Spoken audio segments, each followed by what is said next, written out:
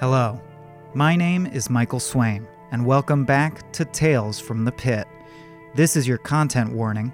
This episode, I'll be discussing coping, healing, and support strategies with Samantha Lynn, a survivor of sexual assault. So please, make sure you're in a good headspace before you dive in. Sammy is also a talented singer-songwriter and speaker for RAINN, the Rape, Abuse, and Incest National Network. I think I speak for both of us when I say we sincerely hope that her wisdom and experience proves useful to anyone out there victimized in a similar way, or supporting a loved one who's been assaulted. You are not alone. Let's start the discussion off with a song of Sammy's written in the wake of her own attack. It's called Be Anyway.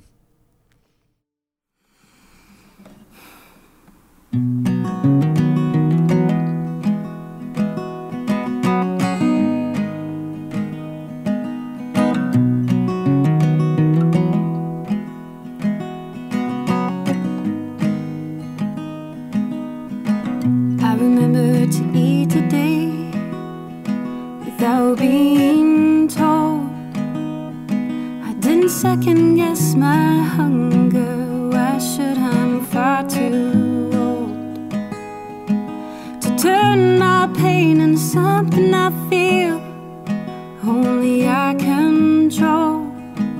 I might do something worse if I was bold.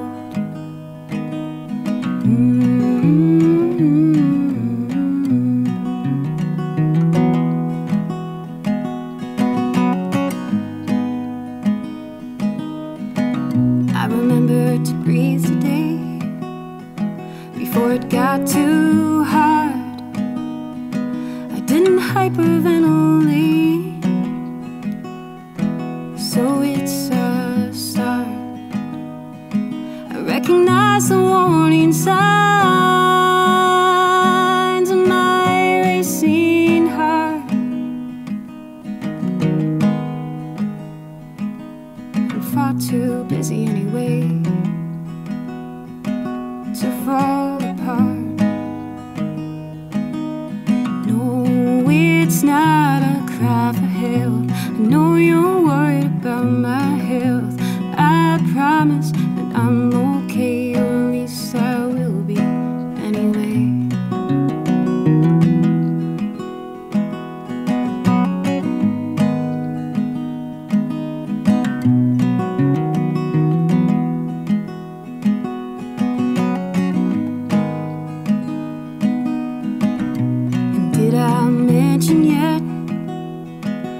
Myself last night. Oh, I waited as long as I could before I had to see the sight of hands moving on my skin on my own. It just doesn't feel right, so I just let the water run till my skin feels tight. Did I mention yet? I got some sleep last night. Oh, for 2 full hours I was out like a light. But I woke up from that dream again, clutching my pocket knife. I couldn't fall asleep again, so I just got high. No, it's not a cry for help. I know you're worried about my health, but I promise that I'm okay, or at least I will be anyway.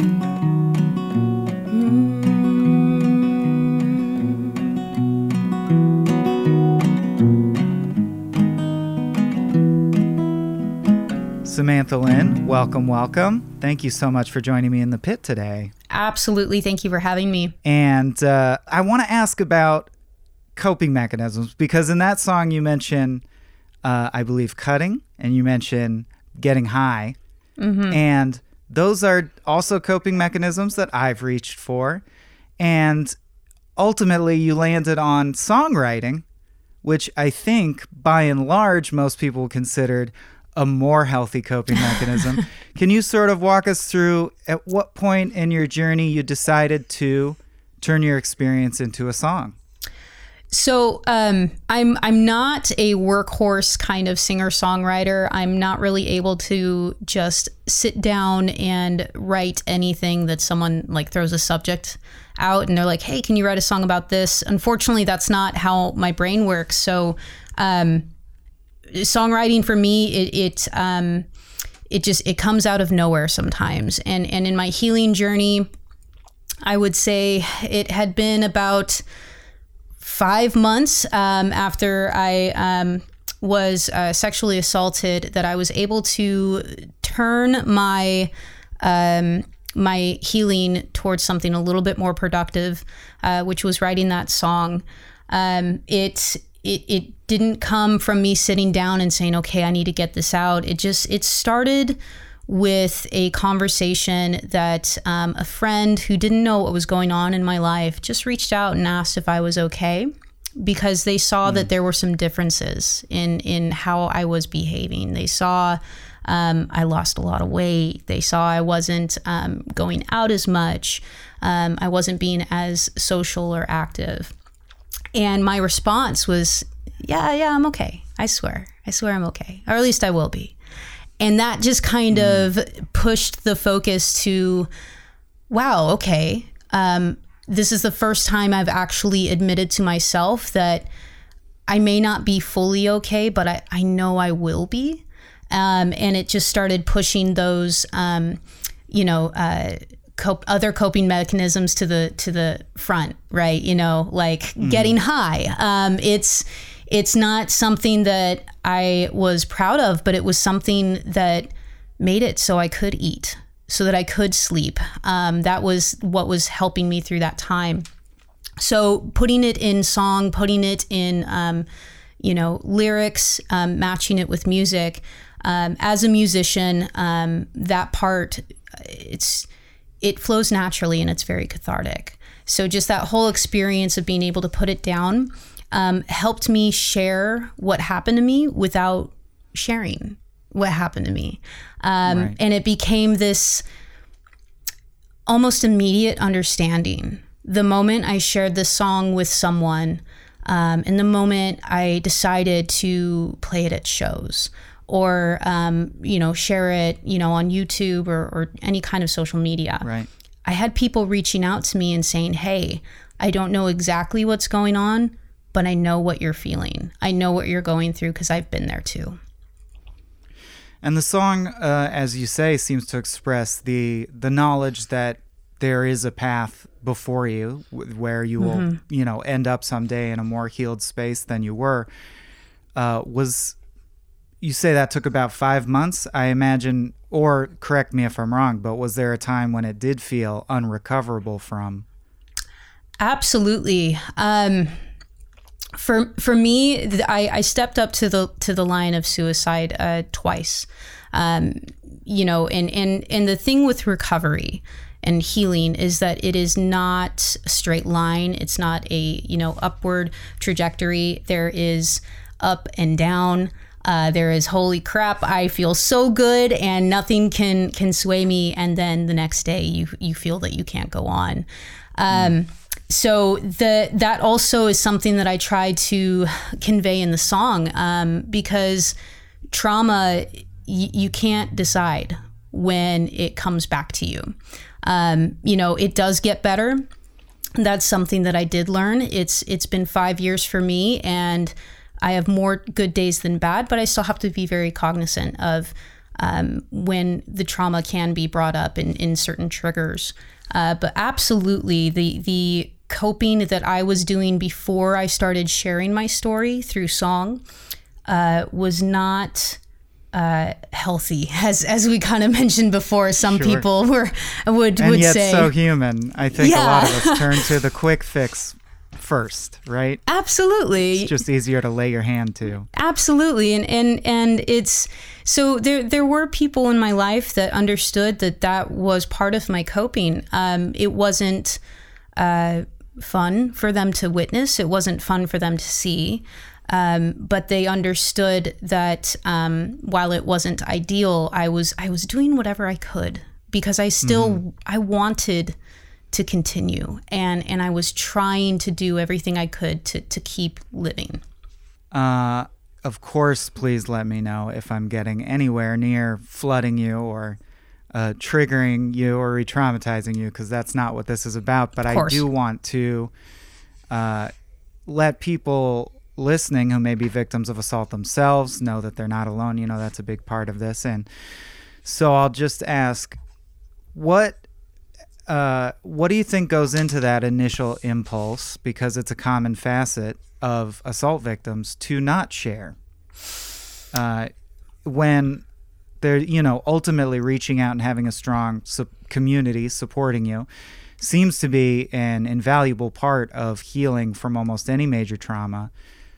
What made you feel that either you couldn't or didn't want to do that at first?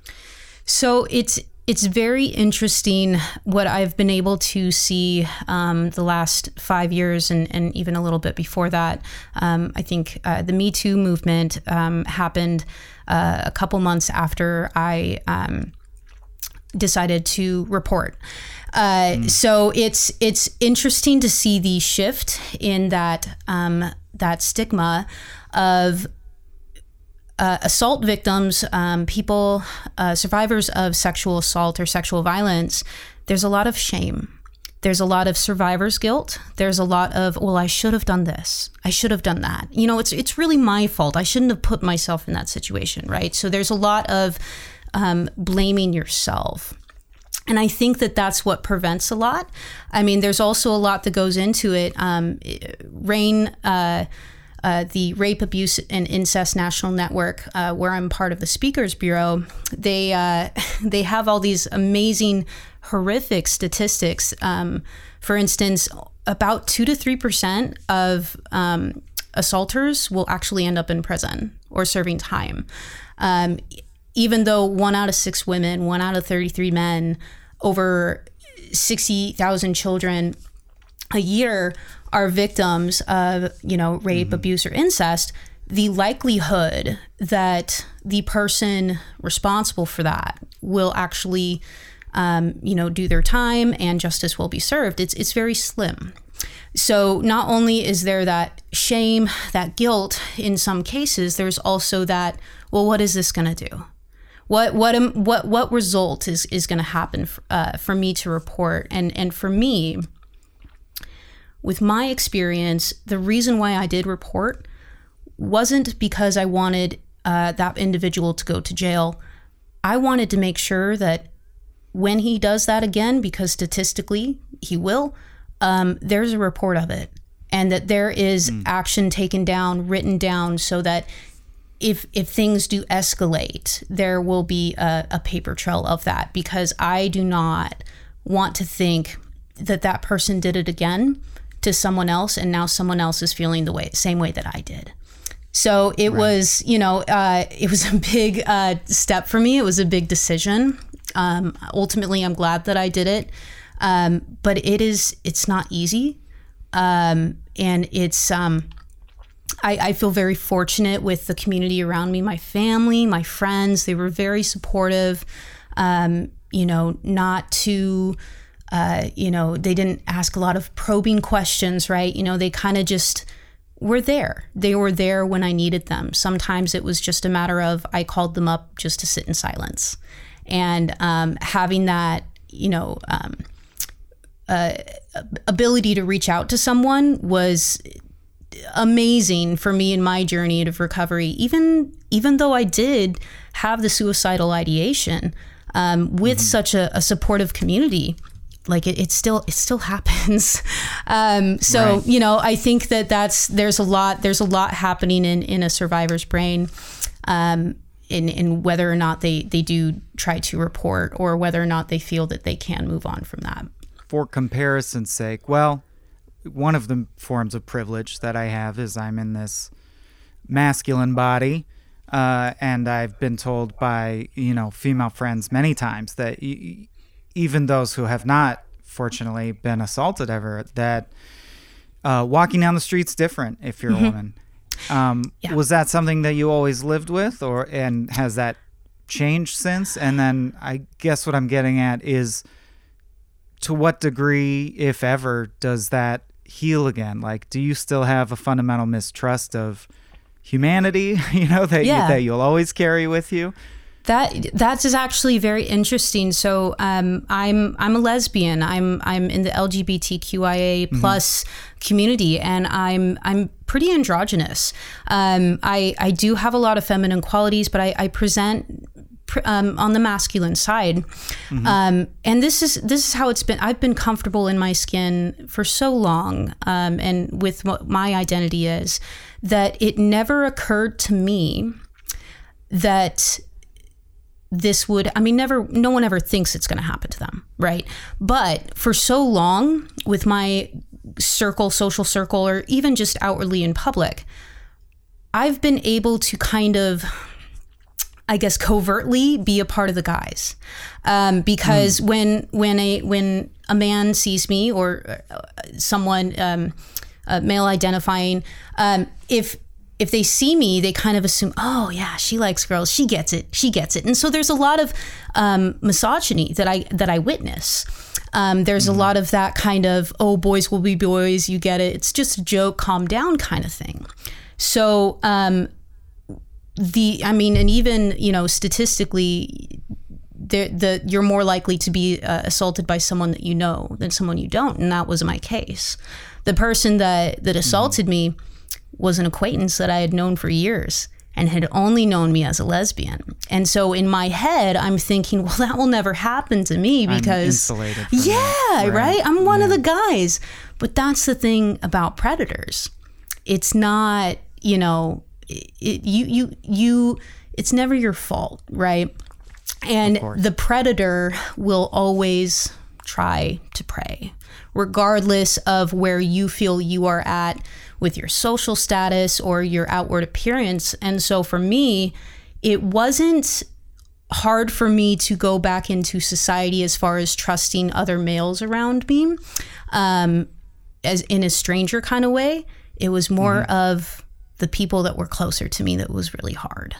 Tougher, right? Because I was like, I can't trust my acquaintances. I felt safe, and I was wrong, right? But again, that's a lot of the survivor's guilt. That's a lot of the inward shame of, well, if only I had done something different. Which in any case, I could have tried to do anything different. He still would have tried to do what he did. Yeah. And you mentioned the Me Too movement. Did that sort of coinciding with a part of your healing journey does that give you hope? Because I think another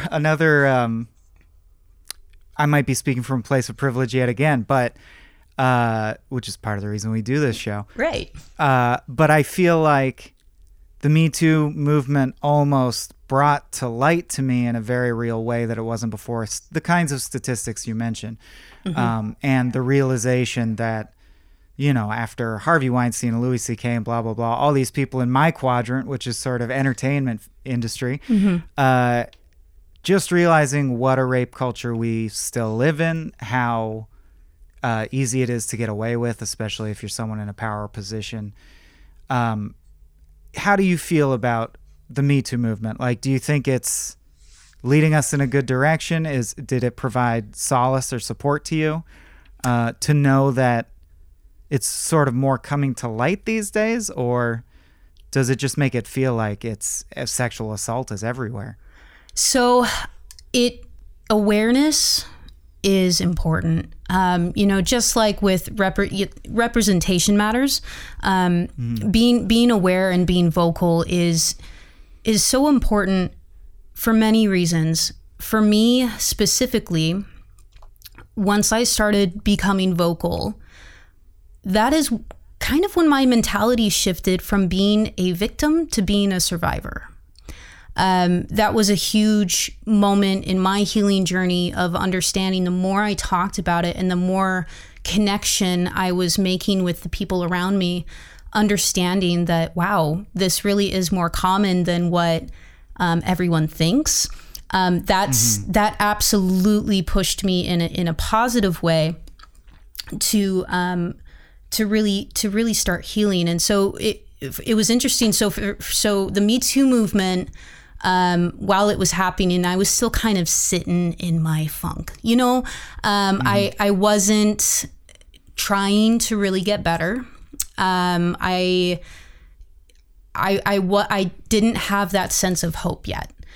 And the more I saw it, at first it was triggering. At first it was very triggering because, seeing on my Facebook, all of a sudden I'm seeing #Me Too, #Me Too. And I'm like, I've known these people that I've known for years, people, maybe even acquaintances, Facebook.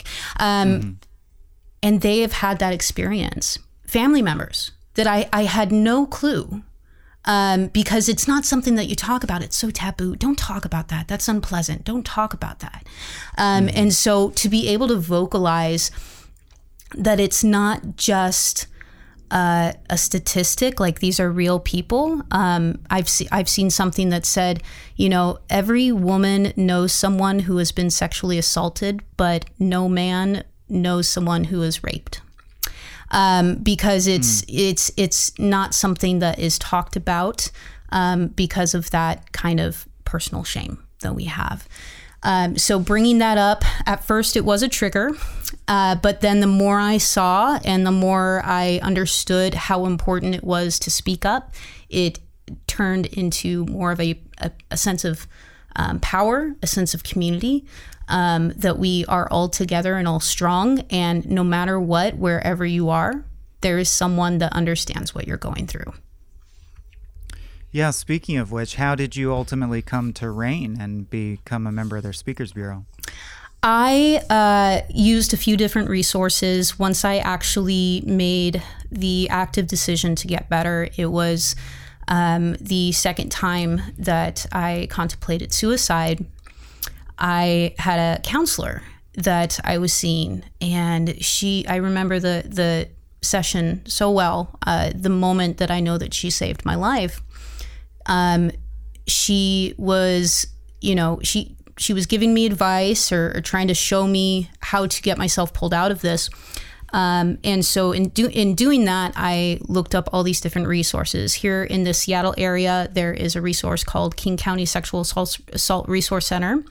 And they actually were the ones that told me about RAINN. So I went to RAINN and I read through their articles. They have survivor stories. They have, videos and podcasts and local events. Well, had local events. The more I read survivor stories and the more I read about the organization, the more inspired I was to share my story myself, especially since at that time I have my song Be Anyway being shared and complete strangers coming up to me and just being like, thank you for sharing that. I know what you mean.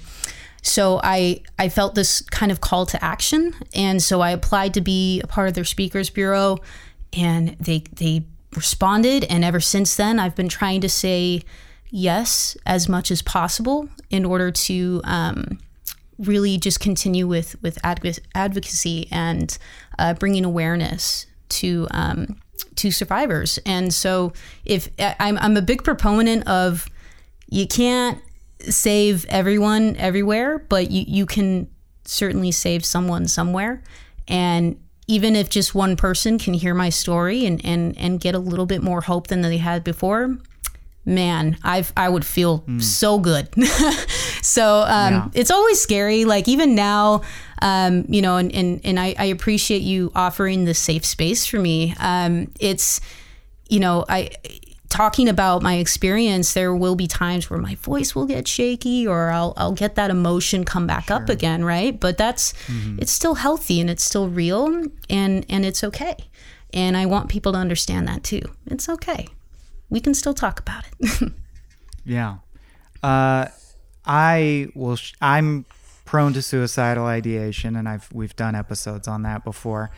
Was that a factor in your life at all before the attack, or something that you were used to dealing with until this period? That was brand new to me. Brand new. Okay. Brand new. I've had anxiety my whole life. I have had bouts of depression, but never like this. Yeah. I remember feeling it's not that I wanted to die. I just didn't know how I could keep going, because the pain was so much. It was unlike anything I had ever felt before. So dying remains scary, but you wish you could not exist. Right? Yeah. That's sort of how it manifests for me, for sure. Yeah. Like, why? I mean, I'm not religious. I don't know what happens, after. I just wanted it to be turned off, Yeah. I wanted to just flip the switch, and it seemed the easiest, like the path of least resistance.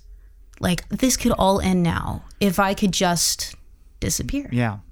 Not even in a dramatic way. You're just like, that would be nice. Yeah. Yeah. And it's like, there's this feeling when you decide, you're like, like it's kind of surreal, and you're kind of like calm. At least in my experience, there's this like wave of relief almost once I decided, and I feel very fortunate that I was able to have some really good resources to pull me out of that. But there were moments where I was like, all right, well. Yeah. In my darkest depressions, I think the most insidious aspect of it is that it seems so sensible. Yeah. When you're in the midst of that, it feels like, well, I'm not depressed. I'm just seeing with true eyes finally that the world is shit. Yeah. I'm not even upset about it. I just see that. I'm not even upset. Yeah, exactly. You get to that point and you're just like, all right, here we go. This is a good decision. We're just going to keep going with it. Well, you mentioned a counselor helping pull you out of that. And I think they would say they helped you save your own life. Yes. But, yes. Talk to me a little bit just about that transition, or let's zoom in on that moment. How do you go from that sort of dark place of just accepting, well, this was a wash, I'm going to check out, to the flicker of the desire to heal? Like, how does that begin for you? Oh, man. So this is one of those times where if I do start talking about it and the emotions do come up, understand I'm okay. Again, this is just a wonderful safe space for me. And I want to be authentic. So when the last time when I made that decision, I wrote a list of names. I wrote a list of everyone that I wanted to say goodbye to. And I started writing goodbye letters specifically for each person.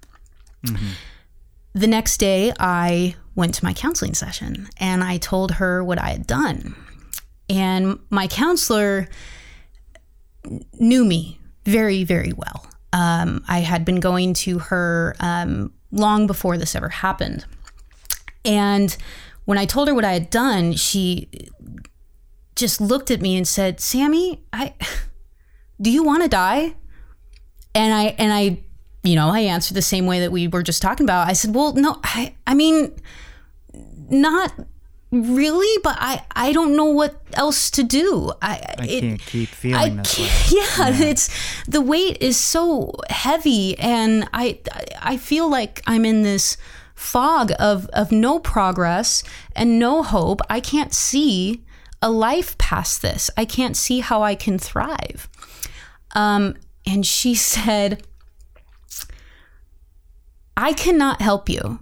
If you want to tell me that you want to die, then we might as well end this session right now. And it shocked me. It put and I think this worked just because of our relationship, right? This might not work with other people.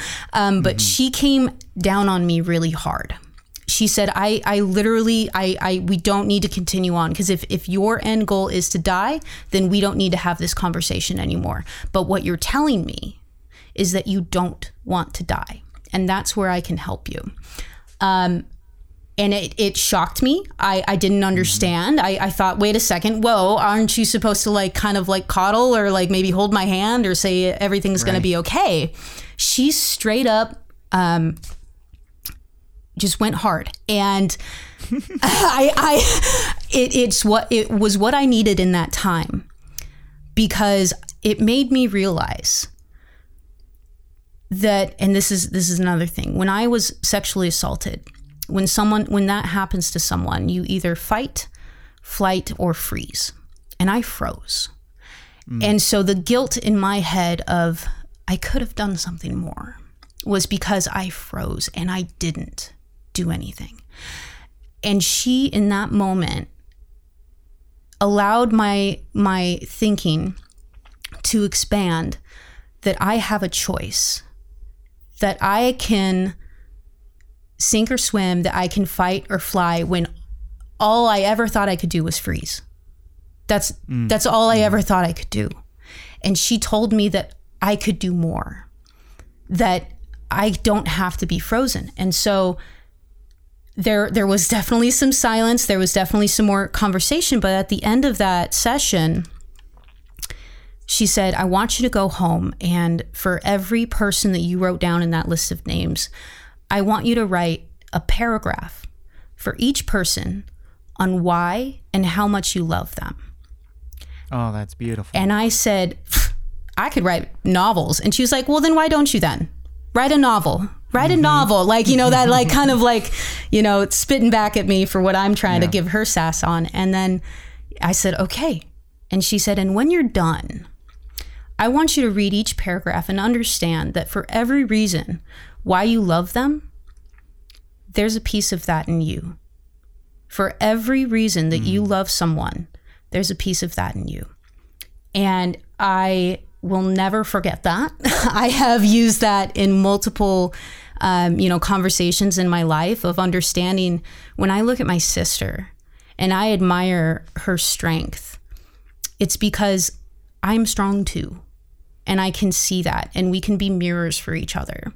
When I admire someone for their honesty, when I admire someone for all these amazing characteristics, it's because they're important to me, because I can also instill those. So that was resonant value. Yeah.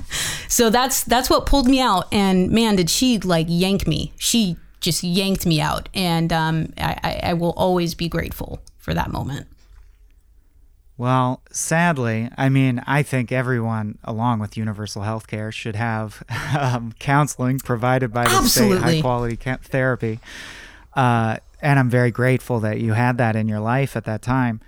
But some of our listeners or people write in and say, I don't have the good fortune or finances or time to make space for therapy and counseling. So I want to talk a little bit about practical coping mechanisms that maybe you found throughout the process, or we talked, of course, about songwriting, but are there other coping mechanisms you eventually landed on that you would advise victims to pursue? Absolutely. So, yes, music has always been such a big influence in my day-to-day life. So, not everyone takes a shining to, writing down thoughts. Not everyone, takes a shining to playing instruments and putting that in that as an outlet for coping. For me, one of the healthier coping mechanisms that I did have was allowing myself to be open to physical touch again. And this is very specific to my trauma, but allowing myself to work up to hugging people again. It was something that after I didn't want to hug my mom. I didn't want to hug anyone. So what I would do is I would hand hug. I would kind of handshake, but kind of, hold it in a little bit different way when I would greet people. And it helped me cope with the feeling of loneliness or dirtiness or just that shame that I felt because I didn't want to be touched. To be able to do that with my friends and family around me and have them be accepting of that was something that really helped me push through as well, because I think that it's only natural to want to feel close to people. And so that definitely helped me as well.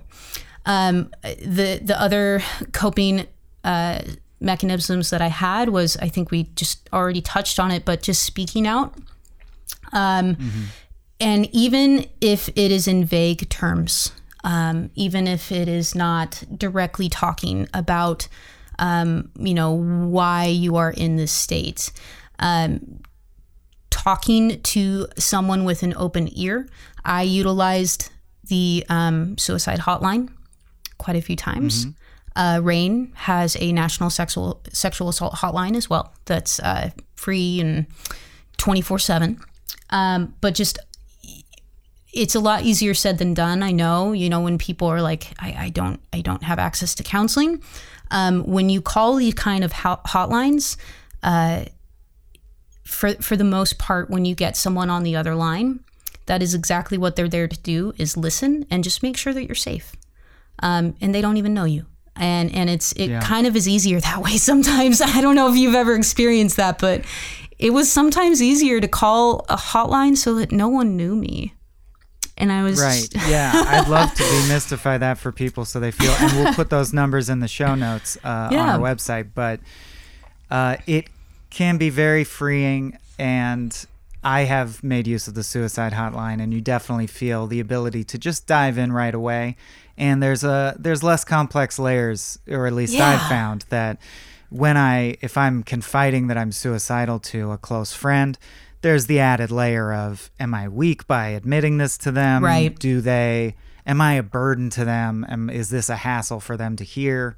But a complete stranger who, for whatever reason, good reasons, but you don't have to worry about why they're there or why they decided to do this with their time, but you can just let it all out. And I think that is a very good way to go. And I'd love to demystify that for people. So what was the first hotline experience like? What was the person on the other end like? The first one, that was probably the closest to I came to acting for committing suicide.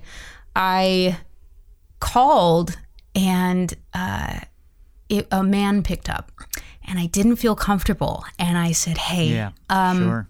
Can you transfer me to a woman? And he couldn't. And he said, I can't, but if you call back again, odds are you will get a woman. Do you feel safe enough to hang up and call back? Because he didn't want me to be just gone and like give up hope. And I said yes. So I hung up and called back. Second try, I got a woman. And sorry to interrupt, but if you can elucidate it, and it's fine if it's indefatigable, but what do you think gave you that impulse when you're at the point of this strong ideation? Because it takes so much strength to pick up the phone. Yeah. What do you think gave you that strength? My mom. So when I was assaulted, I ended up moving back in with my mom, and I was somewhere driving home at 1:00 in the morning. And the extreme urge, to just crash my car. Yeah. I was going 110 on the freeway, and I just said, man, I could just turn so quickly right now. What stopped me was the thought of my mom getting a phone call in the middle of the night, or waking up and finding that my car wasn't there. Right. So I pulled over and called, and the woman stayed on the phone with me for 2.5 hours and until until I safely got home and figured out a plan for the next day. But I really can say that I'm extremely privileged with the friends and family in my life who have shown me unconditional love, and I know not everyone has that, but the sheer idea of my mother and the pain that it would have caused her, that was enough for me to call. It still wasn't enough for me to say, I'm done with thinking of suicide. I'm not changing my plan. I'm just going to do the courtesy of calling at least. Yeah, exactly. Right. So I similarly went to AA for the first time thinking, well, I'll just do this as a technicality. And then I'll still stay alcoholic. Right. And no one can say I didn't try. I tried your stupid thing. Exactly. And then, oh crap, it worked. Oh great, now I have more work to do, so right, of course. Like the other one was just, it would have been so much easier, but so and that's actually how my suicidal ideation evolved into writing a list of names and saying goodbye specifically, rather than an impulsive act. So the first time was more of an impulse. The second time was, this is a plan. This is happening. So how or what advice would you give to, because I don't know that I'm not sure that it's a one-size-fits-all solution to be very sassy and go hard at assault right. victims. Yeah. What advice could you give to the supporters, to people who know assault victims, or people who might be in the position of being in the support network of a victim, a survivor, I should say, I'm sorry. Is there any advice you could give as far as the kinds of support, or is it, I don't know, maybe it's individually tailored and there's no right answer to this, but I'm just wondering how I or anyone who's in the support position, what's the best thing we can do? Is it to try and connect, or is it to give someone space, or do you think it varies from person to person and situation to situation? I think it does vary, but I think there's this. I think what can be pretty universal as far as advice for support, if you do know someone that is going through their healing journey after being assaulted, is to do your research. Do your best to look up, for instance, just with my mother again. One day I came outside of my room after being in there for a few days, and I saw her at the kitchen table with pamphlets from King County Sexual Assault Resource Center. And she said, hey, I just want to let you know that I'm here and I am reading a lot of stuff. And if ever you want to talk, we can talk. And it was it had a huge impact on me, because what a lot of people don't realize in the support aspect is that you are also going through a traumatic experience. You are witnessing someone that you love go through this. It's going to affect you. And it's okay that it affects you. Like, that doesn't make it about you. But what you can do is just do research. Reach out to those assault resource centers, right? You can reach out to RAINN. You can reach out to your local chapter and just read about it, right? Get the advice from the experts. If you have a counselor, ask your counselor. Talk it out with your counselor, because the last thing you want to do is burden that on the victim of, hey, right, tell me what you're going through, or tell me how I can, help you. Is just be that open ear, be that open support, and read and learn. And I think that would help a lot of people in those instances. But again, everyone's different. Of course. That was something that just truly helped me, was an ally, someone doing their own research and educating themselves. You described, or I feel like you alluded to, sort of coming to a place of recognition that that literally you were victimized, that the other person was a predator, and that there's no shame in being the victim of predatory behavior. Was that crystallized in a moment, or was that just a slow, steady coming to that conclusion? It is still something that I battle with. It is still, we all have those times where it's in the back of our head, like, hey, you're not good enough. Right. But in this case, this one is like, hey, it's all your fault. Every now and then it still comes up. And it was a slow process for me to try to turn that thought process. And again, I think just for me, what really helped was just talking about it more, so that I could shift that lens. But just like with trauma, with anyone that has experienced PTSD, you could be having the best day ever, and then something will happen, and then you're right back to square one. Same thing with that whole victimization.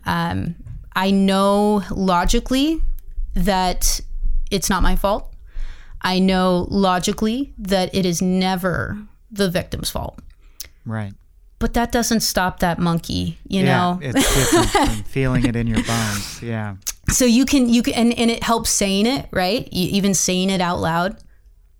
It is not my fault. It is not my fault. To hear it from everyone else too. Like my wife, when I first met her on our first date, I mentioned that I was a survivor, and she sat across the table from me saying, me too. And, so having someone that understands that connection, and being able to, without hesitation, like, it's not your fault. It's not your fault. Yeah. I believe you, and it's not your fault. And it really speaks volumes. Well, as a musician, I also wanted to ask, are there any other songs or artists, because it's not an often talked about topic, not talked about enough, and even more rare, I think, is the music about sexual assault. Is there any other work in this area that helped you, or even if it's not on topic, was there music that served as a coping mechanism for you? Because not that, no song can heal trauma per se. Yeah. But I've definitely found certain artists and music and books, like, is there any sort of media experience that helped you through this period, or is it too big for that? Specifically the thing that came to mind when you said that, Andrea Gibson is a poet, and they have a poem called Blue Blanket. And in there, they discuss, it's not about what you're going to tell your daughter. It is about what are you going to teach your son. And it talks about, that process. It's a very heavy song. If anyone's going to be, it's a very heavy poem. If anyone's going to listen to their spoken word, just make sure you're in a good headspace, right? Make sure you're safe. But that one definitely came to mind. It was something that I would listen to, and a lot of emotions would come through. There would be a lot of anger, a lot of sadness, but also an understanding that, again, I'm not alone. I will say that, as far as music goes, just to be very cognizant of where your headspace is at with that kind of music. For me, at one point, I thought that a particular song was helping me, and it ended up being the song that I had on repeat while I was impulsively deciding I wanted to crash my car. So it's very important that you are just, they crystallize our emotional states, right? And you can get yourself into like a music K-hole, so to speak, for sure. It's like a mantra, right? It just like keeps going and going, and you just kind of get lost in it. But specifically, music that helped me through it, honestly, after I was assaulted, I actually was still in school for audio engineering, and I became one of the staff engineers at a studio in Seattle after I graduated.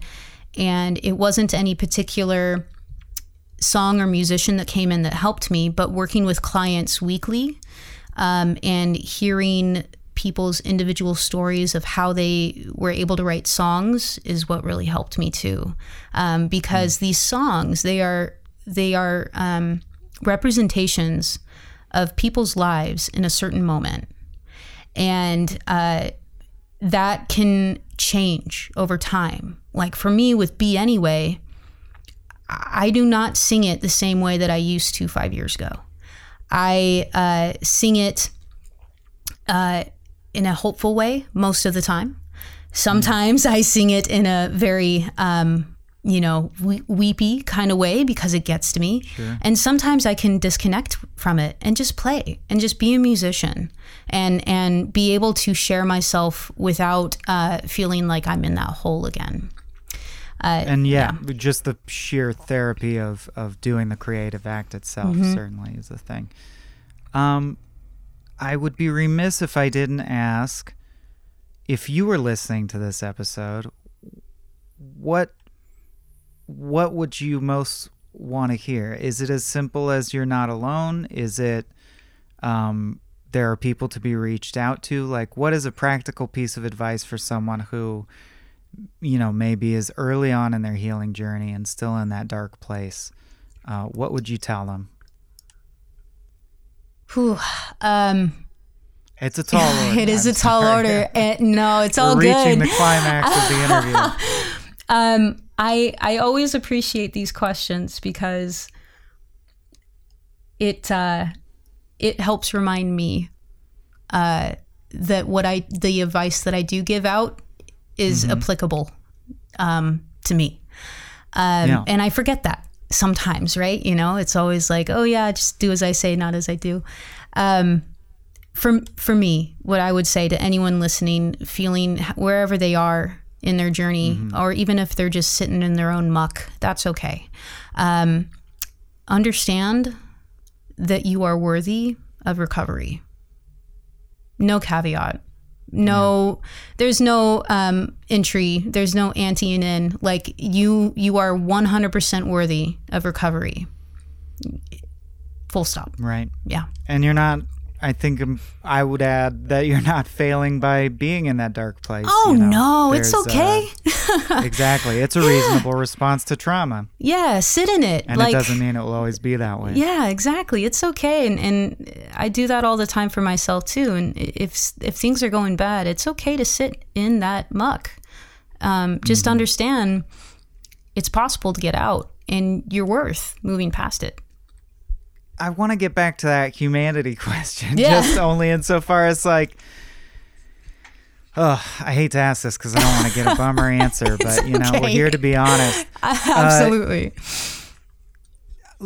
Okay, full disclosure, I Googled recently because I watched this movie, The Last Duel, which is about a sexual assault and the duel fought over, but it's through the lens of, weren't things bad in the Dark Ages when a woman could be so easily sexually assaulted?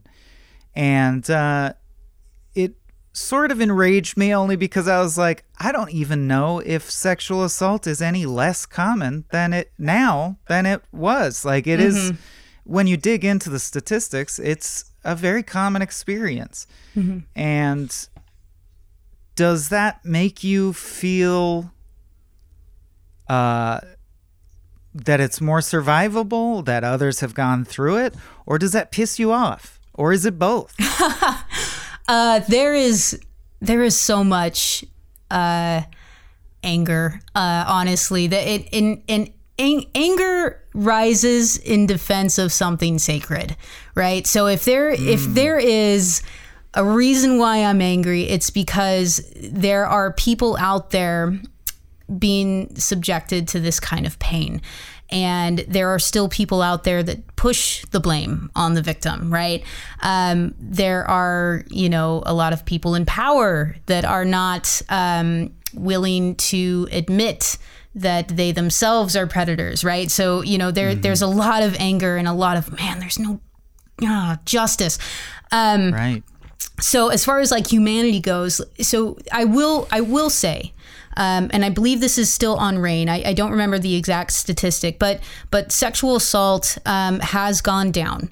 I think it's the last 20 years is what it said.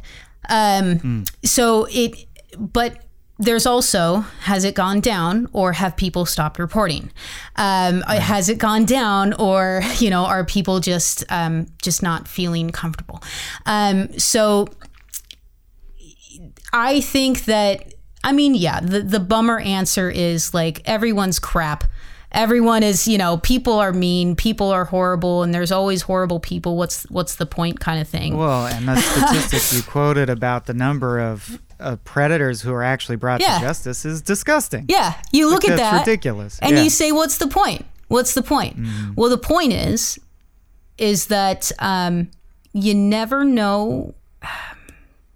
You never know what grain of sand is going to start the pearl. You never know when that push, that societal shift will happen. And I think we're seeing it right now in many political environments, like, you know, Gen Z coming up and not taking any prisoners. I'm so excited to see what that generation's going to do. Love Gen Z. Right? I have so much hope for Gen Z. Oh my gosh. I am so excited to see what's going to happen in the next 20 years, 30 years. You know, new waves of understanding what's right and wrong, and really that does give me hope. I have always been an optimistic person. I've always been, you know, glass half full, and that whatever's in the glass, I bet you it tastes good. Like, I'm just an optimistic kind of person. And even with the experiences that I've had, I'm still very optimistic that things will change, because they are, and it's microscopic. But that's okay, because what we need more now is we need the allyship. We need people who maybe haven't experienced it to come forward and stand by people that have survived it. You see it with, you know, different cultures. I see it with my LGBTQIA plus community, you know, the Black community, and Indigenous people. And it's just, there's so much movement in gaining allies and speaking up against injustice, that we are going in the right direction. We just can't lose focus, and we can't lose steam. What sort of topics are you, well, first of all, are you working on any songs right now? Oh. I wanted to ask a little bit about your current musical endeavors, and like, do you imagine returning to this topic, or what are other topics you explore in your music?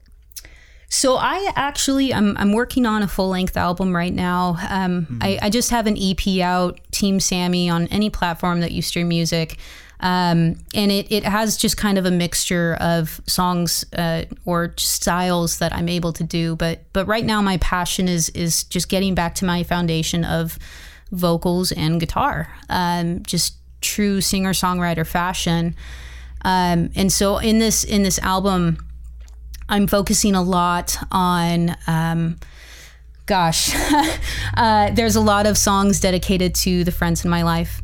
There are a couple songs that have to do with trauma and moving forward from that. I do a lot of symbolism with elements, like with water, fire, earth, air, and contribute that to how I live my life and how I see this life in this world. So I actually am hoping to release that by the end of this year. And with that, I will be re-releasing my song Be Anyway on the album, which I actually just finished a music video for, that I worked with a very talented photographer, Amanda Summerlin, in Georgia. She took it on as a passion project because of how much this song impacted her. Yeah. And she really, honestly, is the only person I would ever trust to put what I put down musically into a visual interpretation. So that's currently what I'm working on right now, and I'm very excited. Music has always been a passion no matter what has happened in my life. So I'm just very thankful that I can have that medium and just share it with everyone else. It's a beautiful feeling, I want to connect. I feel like that must have been a surreal healing experience to be on that set filming that. That's very cool. Oh, yes. All right. I think that's all I've got for you, Sammy, but I am so grateful. That is incredibly generous of you to share your experiences, and I know that it'll help a lot of our listeners out, allies and survivors both. If people do want to stay abreast of your music, find you online, where can they do that? Do you have any social medias? Yeah, they can go to SamanthaLynnMusic.com. I also have a Facebook group, Samantha Lynn Music. I wish I was good with Instagram. I'm trying. But, you can also find me there, Samantha Lynn Music.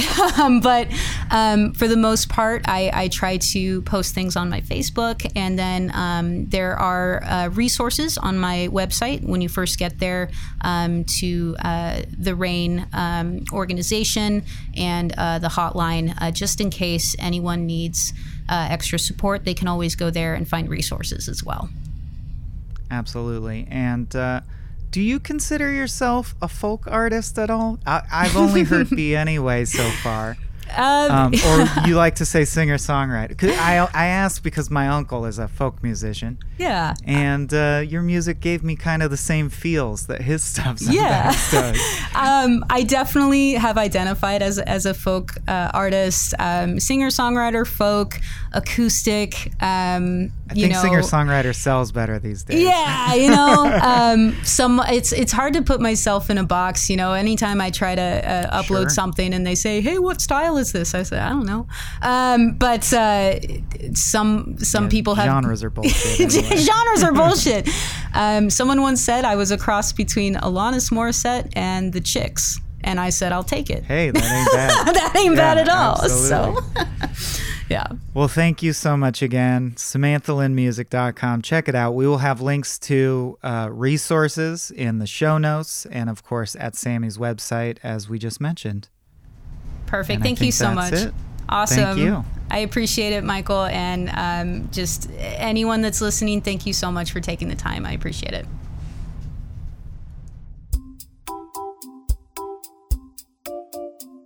This has been a Small Beans endeavor. We're a bunch of pals who make podcasts, sketches, music, web series, and movies. The beans always have new ideas percolating, so make sure to check us out at patreon.com/smallbeans. That's patreon.com/smallbeans, where you can browse all of our current and past content, see what we've got planned in the future, and learn how your support can help the small beans grow into huge, giant monster beans. If you enjoyed this content module, please like, rate, subscribe, or tell a friend about us. We love you!